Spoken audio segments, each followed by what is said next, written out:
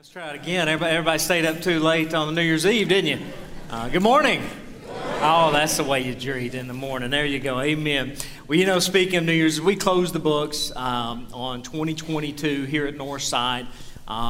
As we look at our missional giving, you will have given nearly $300,000 to missions this past year. Now, let me also give this caveat. That's what was accounted for, meaning this, that it went out under that missions designation.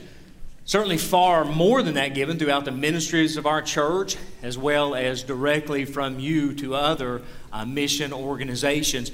But to give nearly $300,000 again this year, which I also said this same thing last year, and look forward to saying that and even more next year. But thank you so much for being such a giving, missional church here at Northside. This past Sunday, for those of you who were here, that was Christmas Sunday. We had a single gathering of everybody. Had a great turnout for that, by the way.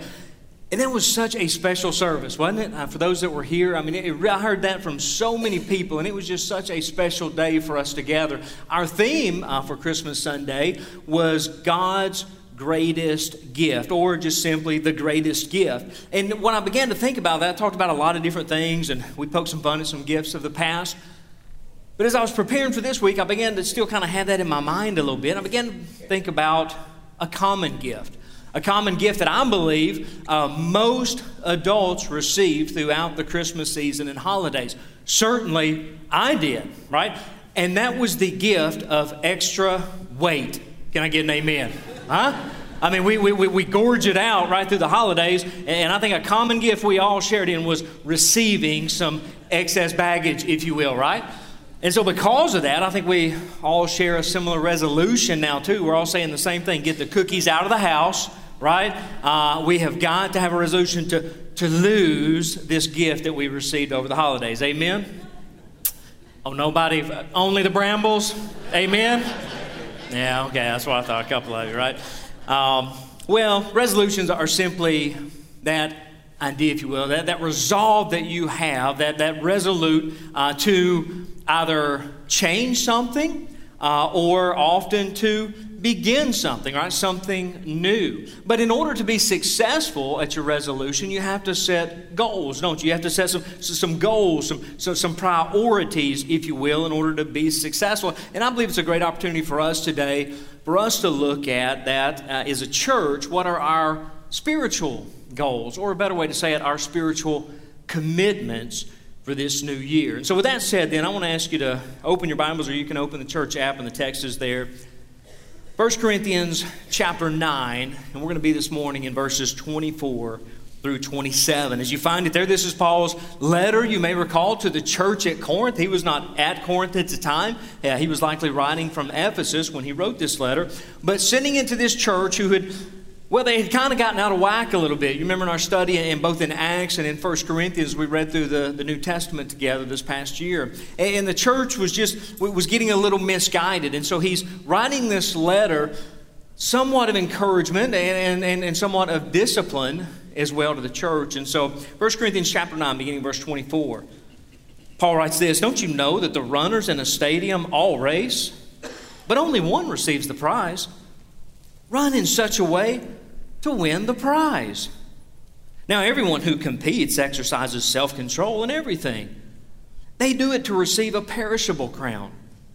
But we, about believers," remember he's writing to the church, "we an imperishable crown. So I do not run like one who runs aimlessly or box like one beating the air. Instead, I discipline my body and bring it under strict control, so that after preaching to others, I myself will not be disqualified." Now, what you need to understand, Corinth, this place that he was writing this letter to, the church that was established there, Corinth was really big into sports.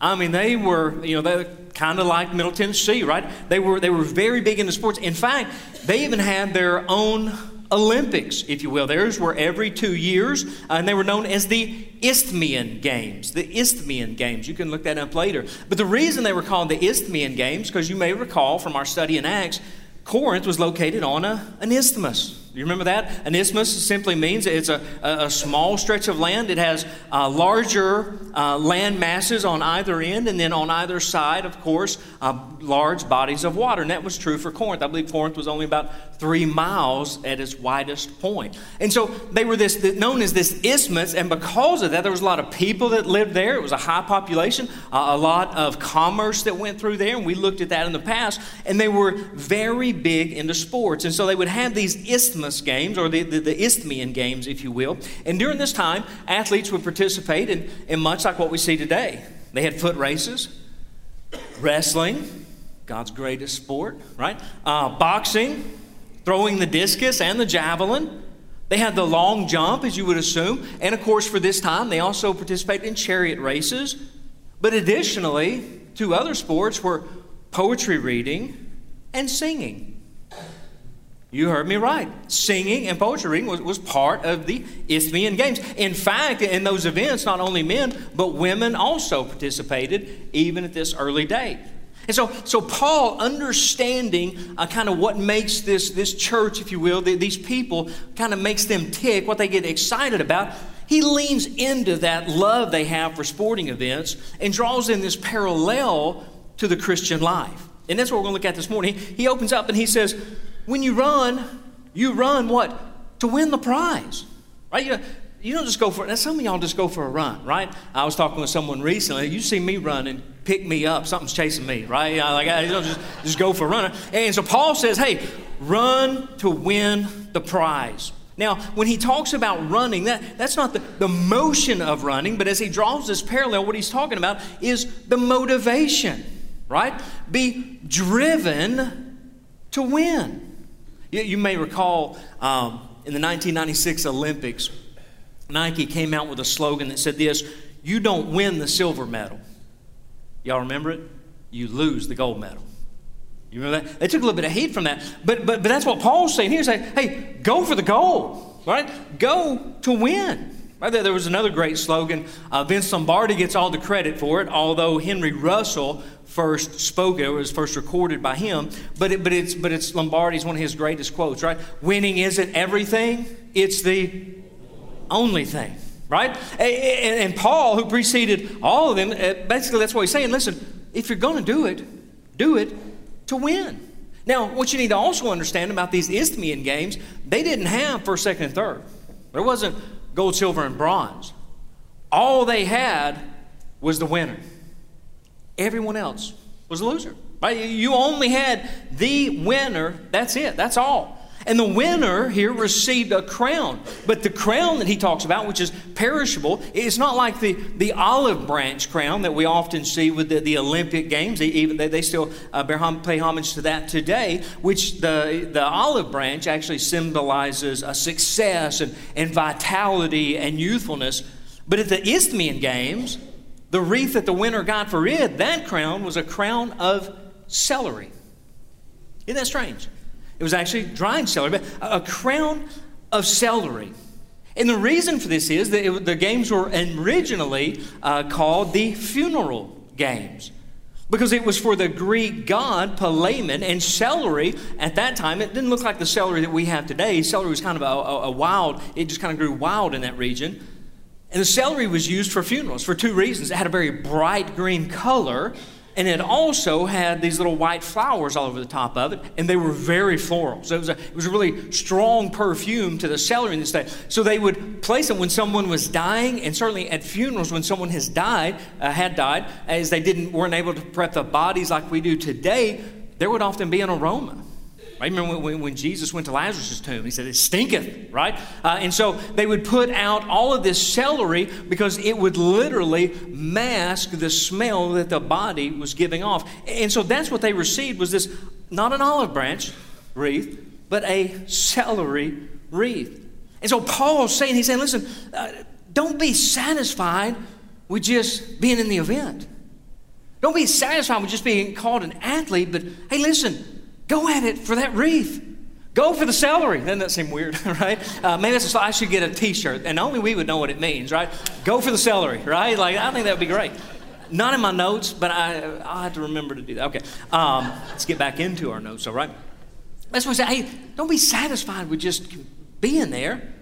Don't be satisfied with, for us today, being on the team. Don't be satisfied with getting the jersey. You know, so many people, I just want the swag, right?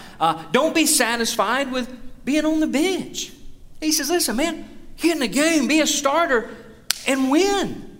Don't be satisfied until or unless you win.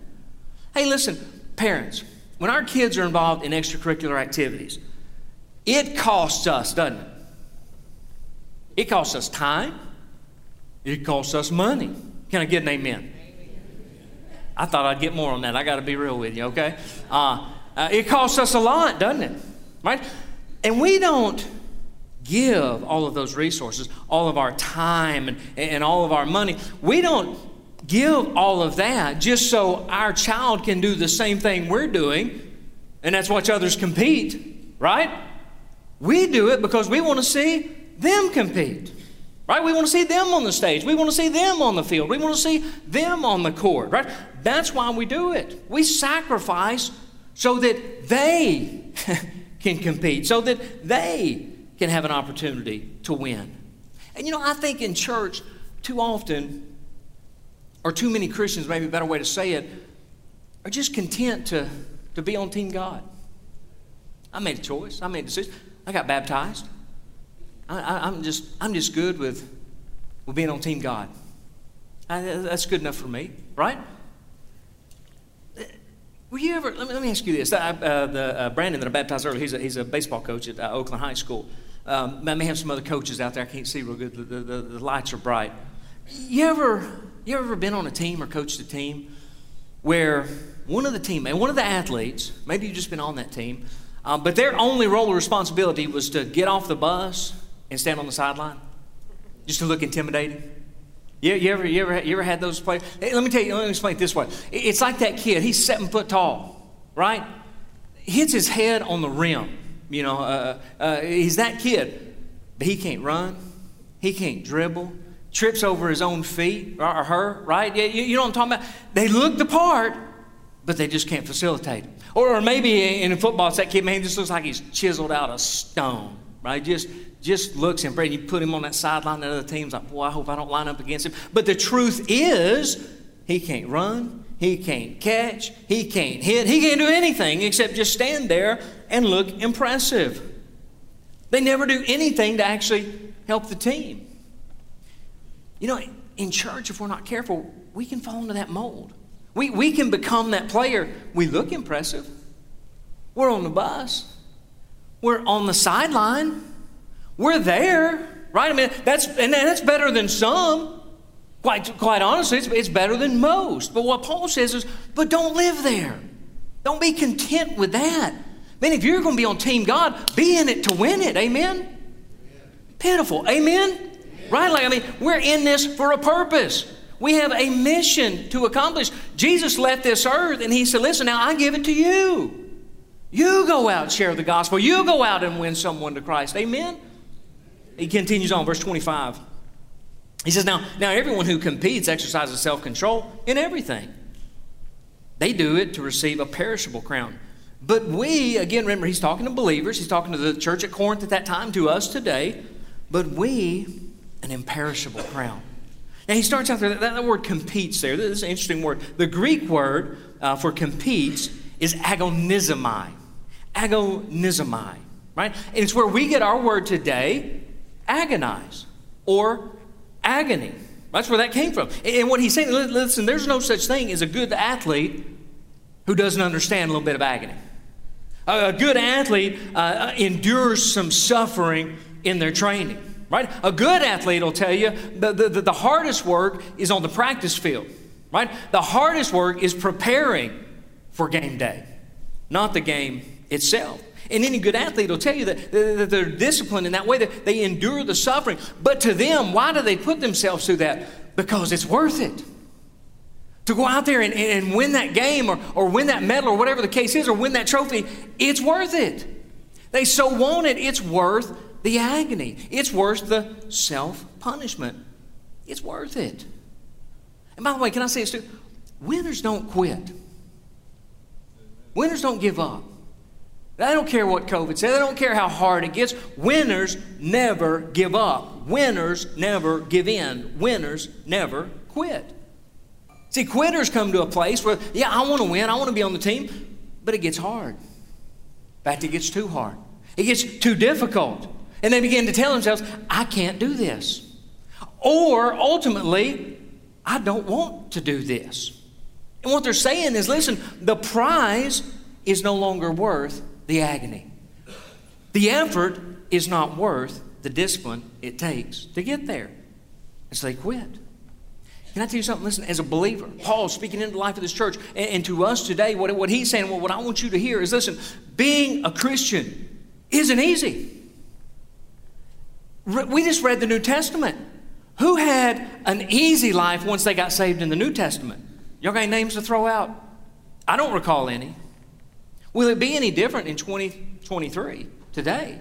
Right? It doesn't mean it's going to be easy. Man, I'm so proud of the Nolans, but to make that decision, to make that first step, what's my prayer for them now? Hey, that God would undergird you. Why? Because the enemy will attack even more when you make a decision of faith, when you follow through in obedience for Christ. It's not easy being a believer. For you to become a believer, it certainly wasn't easy for Christ to get you there. Amen? But as a believer, we know this. Philippians 4:13 tells us, I can do all things through Christ who gives me strength. We have no excuse to quit, no excuse to give up, no excuse to give in.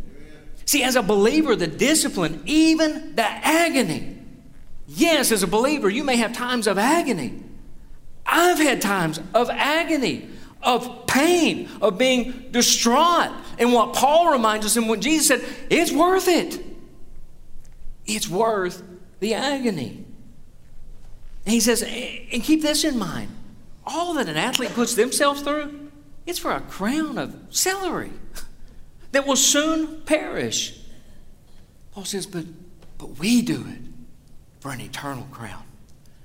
We do it for a crown that will never perish. We do it for a crown that is of the greatest value.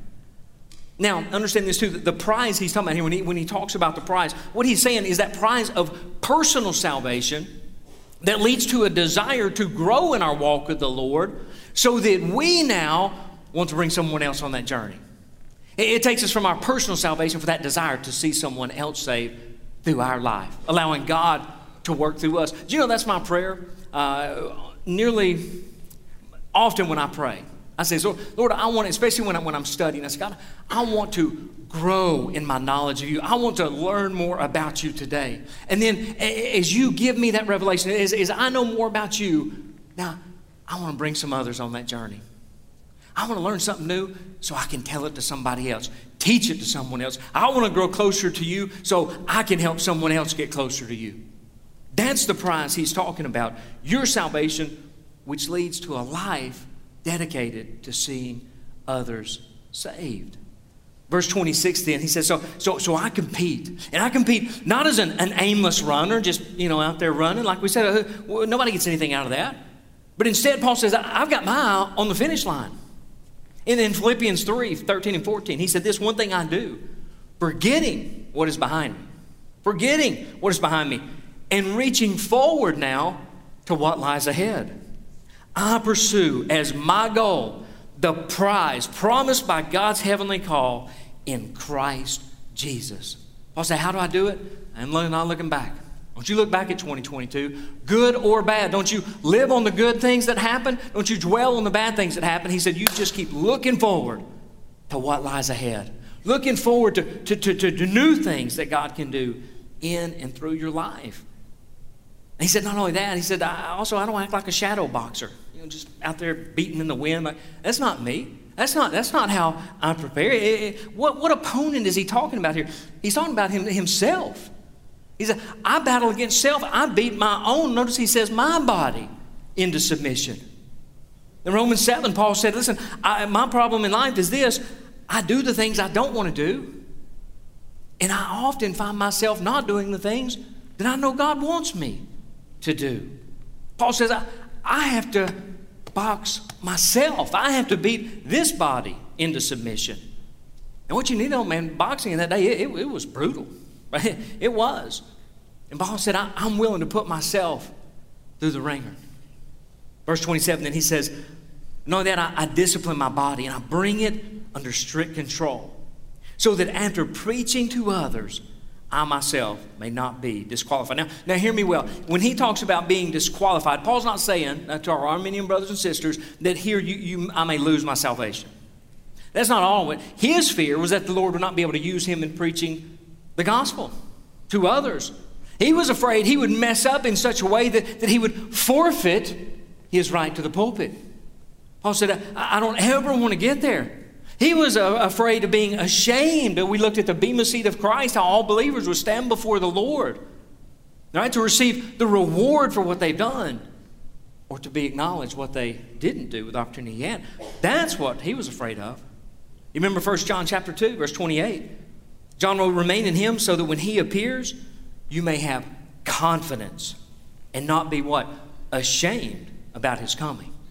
Because while you had the breath of life, you did all you could to win someone for Christ. And by the way, let me say this too. You can't separate the competitor in verse 25 with the discipline in 27. Successful people understand discipline. They do. And that's not true with sports. That's not just true with sports. That's in all areas of life. And it's certainly true in our spiritual life as well. Paul says, so I control my body. I control it. I don't allow myself to do the things that it naturally wants to do, but I put it under submission. You ever notice, he was talking about runners earlier. You ever notice how runners dress? I mean, just barely enough to cover the goods, right? I mean, they want as little bit of clothing as possible. And not only that, as tight as possible, right? They want not much on there, and whatever's there as tight as it can get, right? And they're not doing that to flaunt themselves. Right? Why are they doing that? Men will shave their legs and everything else. Why? Because they don't want any drag. They don't want any loose clothing that they may get hung up on. And they don't want anything that would cause them to slow down. Let me ask you a question. As you consider your goal, your spiritual goal, your spiritual commitment, as you consider the prize that God has called you to, what are those things? What is your prize? What are you aiming at? What are you running for? What are your eyes focused on? Hey, listen, you ask an NFL player, hey, what's your goal for next season? What's the prize for you? They'll all tell you, I want to win the Super Bowl. I don't have a winning season. Not that I'll make the varsity. No, I want to win the Super Bowl. You ask an MLB player, what are they? I want to win the World Series. You ask a gymnast, I want to win the gold medal at the Olympics. They know what the ultimate prize is, and they want to win it. Listen, what Paul's saying here is, if you asked him, I just want to win one more for Christ. What's my prize? To win someone else. For someone else, through my ministry, to find that same blessing of salvation that I found. What's my prize? To hear Jesus say, well done, good and faithful servant. Hey, listen, friends, what if in this new year, what if in 2023, every morning when you woke up, you asked yourself the question, how can I glorify God today? What if you woke up every morning in 2023 and said, who can I share the gospel with today? As you consider that, I want to pull up an image. Sometimes an image is worth 1,000 words. And sometimes I'm guilty of doing both. But I think there's an image there. There may not be. There it is. There we go. We got one. I want you to look at that for just a minute. I want to ask these questions. As you consider your New Year, as you consider your commitment to Christ, I want you to consider 4 things that change everything. First of all, what about your relationship with God? You know, if some of you, maybe it's that salvation. Are you confident in your salvation? We use that word confident, and it doesn't mean you're confident in yourself.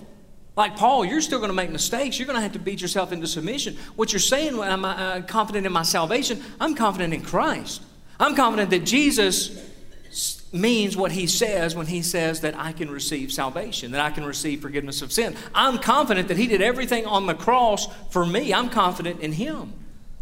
Maybe you, like you saw the Nolans this morning, need to make a commitment to believer's baptism.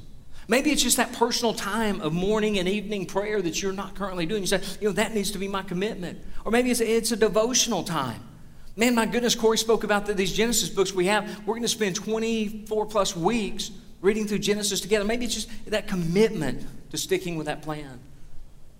Secondly, what about your community with fellow believers? For some of you, maybe that's church membership. You've been coming for a long time. You feel like you're on the team, but you don't really have the jersey. You say, I want to make that next step. I want to be a member of the church. Or maybe for others, I'm not plugged into a connect group. Listen, I say all the time, if you've only got an hour to give on Sunday, give it in the hallway. Get in a connect group. Be with some other like-minded believers where you can grow in them and you can help them on their walk as well. But do you have a connect group? Maybe it's to be an accountability partner with someone. So an area in life you're struggling with and you just want to be held accountable, or maybe even become a mentor to someone else. For spouses or for families, maybe it's praying together. You've not done that. Or what about your worship? Not just coming to church when it's convenient, but I'm going to be committed this year. I'm going to be every Sunday possible. I was talking with a shut-in recently who lives in an assisted living and can't be here at church. And she just, in tears, said, I just miss being there. Oh, we can watch it online. We can do all these other things. But she said, David, I just miss being with believers. I want to tell you, sometimes you don't know what you've got until it's taken away. You have that time. Are you here on Sundays? Are you in that connect group? Do you have that commitment to worship? Do you have a ministry and a place to serve? Worship isn't singing. That's part of it. Well, we worship, we exalt the Lord, but we also look to His Word. We study, we grow, we give, we serve. That's all part of our worship. And maybe it's your stewardship. You're going to file your tax return sometime between now and the end of March, hopefully, or middle of March. When you look at that, when you look at your tax return, would you say, yes, it's evident God has a priority in my life? Or would you say, that's a priority I need to make, is being a giver. I want to be part of that 300,000 that leaves this place to win people for the Lord next year. And finally, are you missional? Just being intentional with the gospel, right? Fulfilling that great commission both locally, nationally, internationally, but are you missional? We're going to have even new opportunities this year going to Mexico City and other places, but listen, you can go, you can give, you can pray. There's all kinds of ways to participate. But here's what I want you to understand as I close my first time this morning. The average adult, I read, takes 22,000 breaths in a single day. 22,000 on average. That's 154,000 per week. Let me tell you what you don't do. You don't wake up Monday morning or Sunday morning. I've got a busy week. I just want to get them all in, so I'll be ready for the rest of the week. That's not how it works, is it? You need those breaths. You need that oxygen every day. Every moment of every day, right throughout the week, right? You wouldn't dare do that with breathing. And yet I think a lot of times that's how we want to treat our worship. Our commitment to God. I'm going to show up Sundays when it's convenient. Get all I can and hope that I'm good for the week. What's your commitment today? Let's pray. Close your eyes. Let's bow our heads. This is your time. What is it God's speaking to you right now? What's He saying to your heart? What commitment does He desire of you? Will you respond to that? With your heads bowed and eyes closed, I want you right now to be praying. You know the voice of God. I was in a men's class just moments ago that was talking about hearing that voice. What's He saying? What's He asking of you? Father, may we, in this new year, in this new season, be as committed to you as you are to us. In Jesus' name we pray.